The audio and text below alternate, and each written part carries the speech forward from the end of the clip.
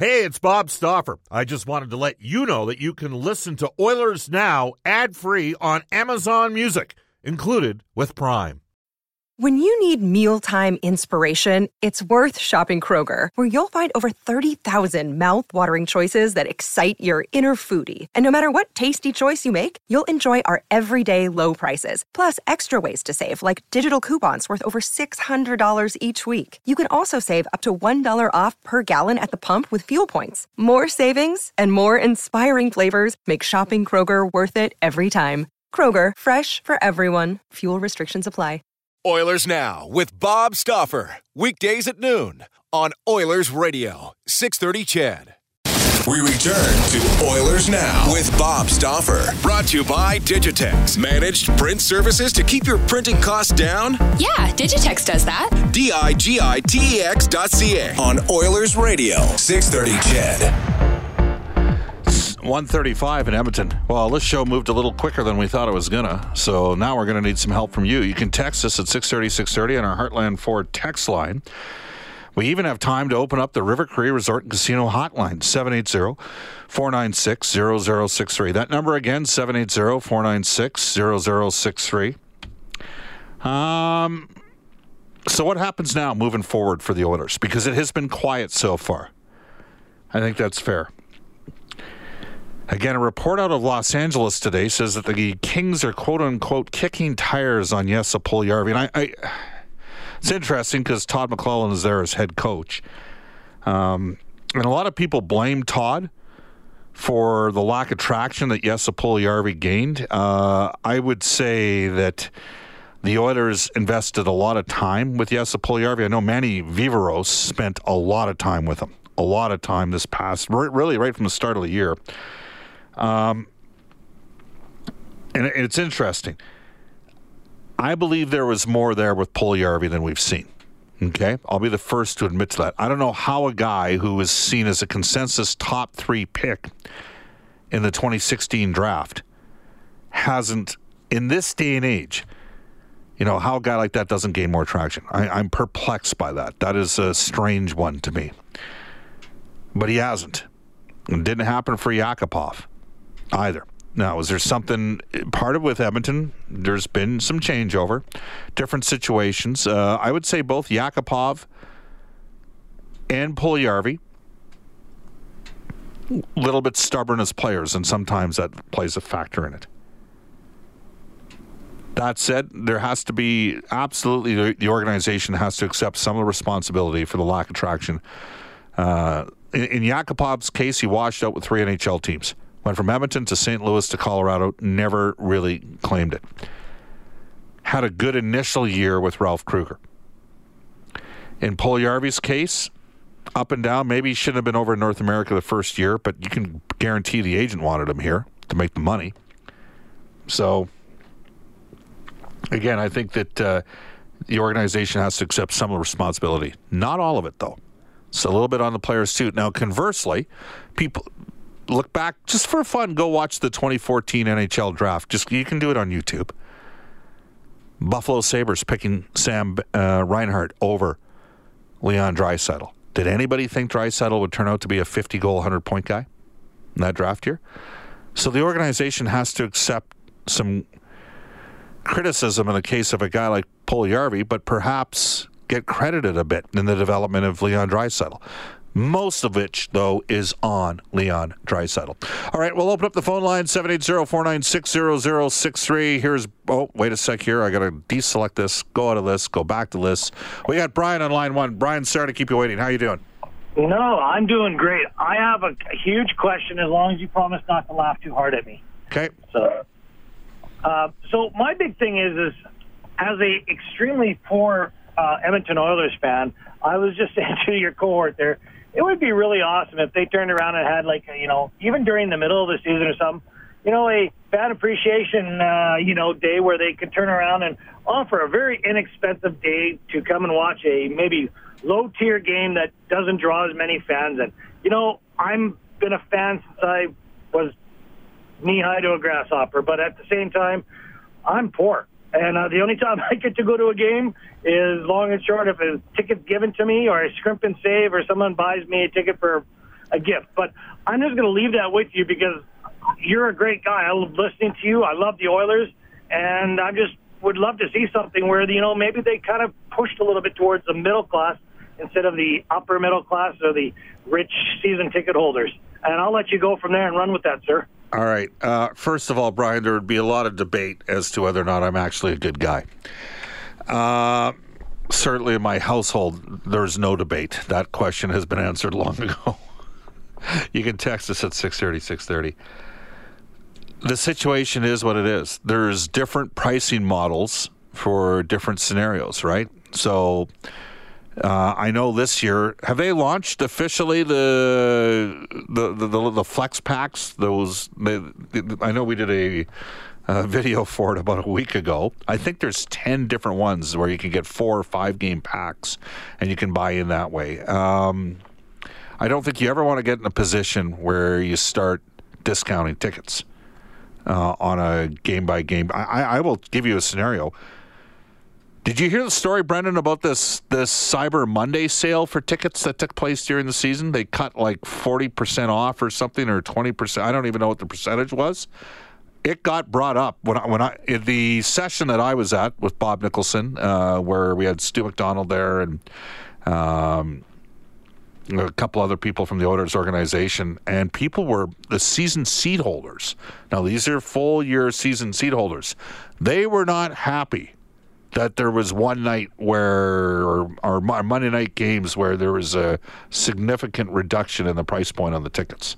So, and let's remember, there's also a way for fans can resell their tickets, and that is often the best way to buy tickets and that's part of the reason why there was frustration from the season seat holders, was that for a lot of them, maybe they can go to 25 games a year, but when the team's struggling the way the Oilers have over the last 2 years, it devalued their price point on their resale ability, right? And there was some exasperation with that. That's one of the common themes and messages that I heard. So, no, to answer your question, Brian, I don't see the Oilers organization just sitting there one game. Well, this game we're playing Columbus on a Monday night, so it's going to be 50% off for tickets for this game. So this is your opportunity. I don't see that happening.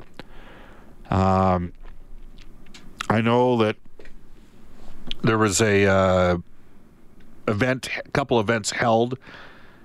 Tom Anselmi was at a press conference and then a season seat holder event as well. And I don't have the exact numbers in terms of what the renewals are at. But absolutely, there would be appreciation and recognition for the challenge that's currently in the marketplace, both from the Alberta economy, but also because of the lack of performance of the hockey team. Ironically enough, for the purposes of this show, the lack of the performance of the hockey team does not hurt it that much. It actually, when you're sky high and going good, it helps out a radio talk show that's about a hockey club. And when your team's floundering, it tends to bring it. So the fans care so much here. We haven't got to the point where people don't care, where they become ambivalent about the situation. And for the Oilers' sake, they got to ensure that doesn't happen. I think that's one of the reasons why Bob Nicholson went out and brought in Ken Holland, a very experienced general manager. Let's go to our text line. You can text us at 630. Oh, too bad the elites got mad that us serfs got a crumb. Thought Edmonton was all about socialism. Help us out. That comes to us from Topher. Well, I don't... is Edmonton considered a hub of socialism? Is that correct? Or did the two provincial somewhat conservative parties or moderate parties split the vote that allowed the NDP to retain a bunch of seats? Or am I out of my milieu here? You can text us at 630, tweet us at Oilers Now, email us OilersNow@630ched.com. Brian in Calgary says, Bob, perhaps Yassi and Nail are elite junior players. They both thought they were head and shoulders above the other drafted players of that era, but weren't really. Personally, I thought both were out of their depth in North America and needed more seasoning in the American Hockey League. Well, Nail Yakupov never got any seasoning in the AHL. Puljujärvi had some. And there you go. Again, you can text us at 630. Season seats should only be suites and loge only. The rest should be free for all. Yeah, I don't see that kind of happening.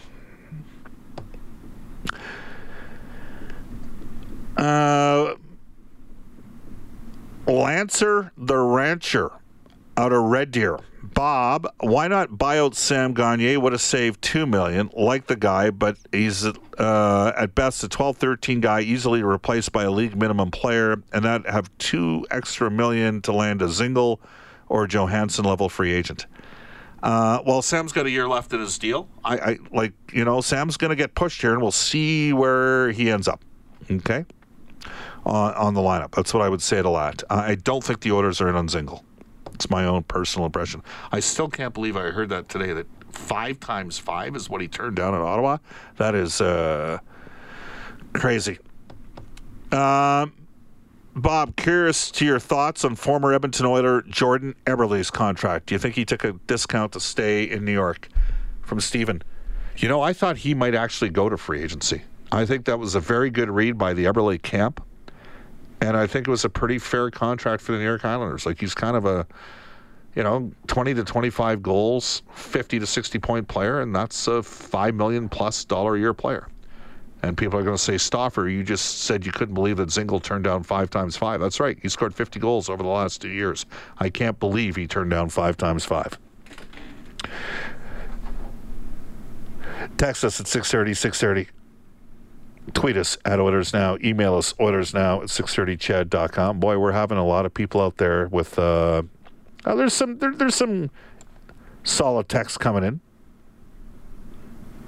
Dave says, "Hey Bob, how is Toronto going to sign Marner after signing CC and Kerfoot today?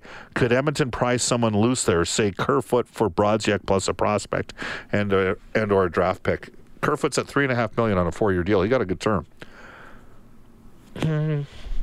I don't know if that'd be the guy I'd go after. I would have gone after Janssen or Kapanen if it would have been me. We will take a time out. This is Oilers Now. Bob Stauffer with you along with Brendan Escott and Dayton Abbott. Subscribe to the Oilers Now podcast. Available on Apple Podcasts, Google Podcasts, or wherever you find your podcasts. Oilers Now with Bob Stauffer on 630 CHED. 50 years, that's right, 50 years. Edmonton owned and operated Royal Pizza, pizza, pasta, and so much more. For menu and locations, visit royalpizza.ca or download the Royal Pizza app from the App Store. The Stauffer recommendation, the Mediterranean chicken. If you're going to sell something, you got to do it in under 30 seconds. Okay? Just letting you know. That's the way it works. All right, to this day in Oilers history. Back in 2006, I remember this well because it occurred in a time in which there was some things going on with the Edmonton Oilers Hockey Club, and I will explain that momentarily. What do you got, Brendan Escott? Yeah, back in 2006, Bob, the Oilers signed Marty Reasoner to a 2-year contract extension coming off a career-high 34-point season in which he was traded from Edmonton to Boston on March 9th for Sergei Samsonov. He did play 2 more years at Edmonton, coming back after that cup run, and then he signed in Atlanta as a free agent, did Marty Reasoner. Now, what did you do yesterday for this day in Oilers history since I was not here? The Chris Pronger trade. Yes, okay. So on that morning, I received a text from an individual to call him. He was out in the shoe swaps. Anyhow, that was at a time the Oilers had gone to the Stanley Cup final and lost, obviously, in 7 games to the Carolina Hurricanes. And there was a little bit of an exodus, and obviously Chris Pronger was the big one. And the great lesson in that, Brendan, is all throughout the course of February and March, I was getting emails because nobody texts back then. I was getting emails to Total Sports and the other station. That's Speck and myself had that show at that time. And long story short, this one guy kept emailing telling me that Chris Pronger was going to request a trade at the end of the season, that he knew Pronger. And of course, what do you think I did with that information? I'm like, no. He just signed a 5-year contract with the Oilers, just over $6 million. I think it was 6.25. It was a 31.25 million. He's not going to request to leave in his first year, especially on a team that went to the Stanley Cup final. Well, I was wrong. The Oilers also traded for Yaroslav Spacek that year, And he neglected to, the Oilers provided him the opportunity to come back in 2006. There was one guy who, one agent who wanted to capitalize on the Oilers' misfortune, which was rather ironic given the fact at that time that he was based in Edmonton. His name was not Jerry Johansson. Jerry would never do that.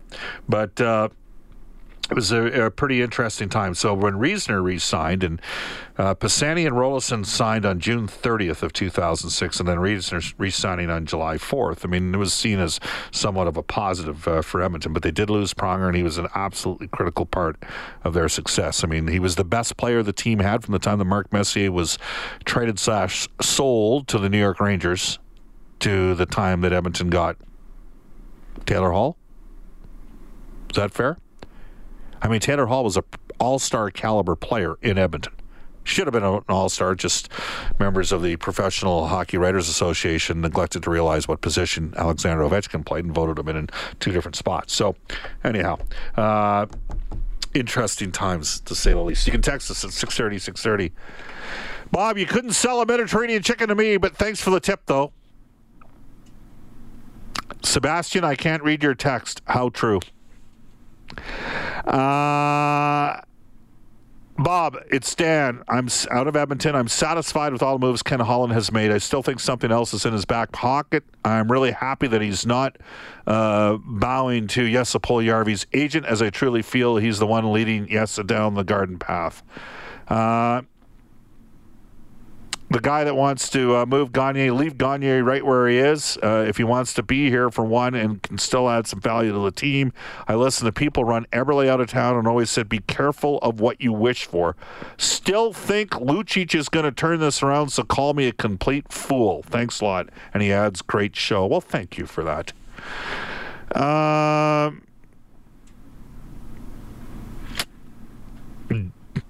Okay, a couple things there. Definitely the agency has to accept part of the responsibility for the breakdown of the relationship with Jesse Puljujärvi and the Oilers, since they're the ones that are asking for the change of address. Sam Gagner, if Sam Gagner is a swing guy in the bottom six of the lineup, that's probably going to be a sign that the team's, got a little bit of depth, I hope. In terms of running Jordan Eberle out of town, I don't think the fans really ran Jordan Eberle out of town. I got to tell you that. Jeff Petrie, Tom Pody, fans were hard on those guys. Some media guys were hard on those guys. Justin Schultz, I don't think was run out of town. I just think that Justin Schultz was completely exasperated by the situation himself. And that's what happens when you have too much turnover. Maybe some unfair pressure on him from the beginning. He also played with Nick Schultz and Andrew Ferentz. And if we could have gotten those two guys in their prime in Edmonton, I think Justin Schultz would have been much better off. But instead, both players were in the, basically a year or two removed from retiring in the game. So, and if Andrew Ferentz were listening to the show right now, or Nick Schultz were listening to the show right now, they both say the same thing, that though Justin had some problems and he was a rookie when he came up, or an inexperienced defenseman, that they were also not the same guys they once were in their prime, which made it really challenging. Which is part of the problem with slotting guys ahead of where you need, where you need to play them. I think the hope was, certainly in the case with Ferentz, that the Oilers thought he could be a second pairing guy. Did not come to fruition. Tomorrow could be an interesting day in Toronto. We'll have two voices from Toronto on tomorrow's show. Elliot Friedman from Hockey Night in Canada, his final appearance for River Cree Resort and Casino, and James Myrtle from The Athletic. We're also going to discuss which Canadian team you dislike the most. Calgary, Vancouver, Toronto, or Montreal. Up next, news, weather, traffic updates with Eileen Bell, followed by the 6:30 CHED Afternoon News. Guest hosts Brad Whisker and Morgan Black. So long, everybody.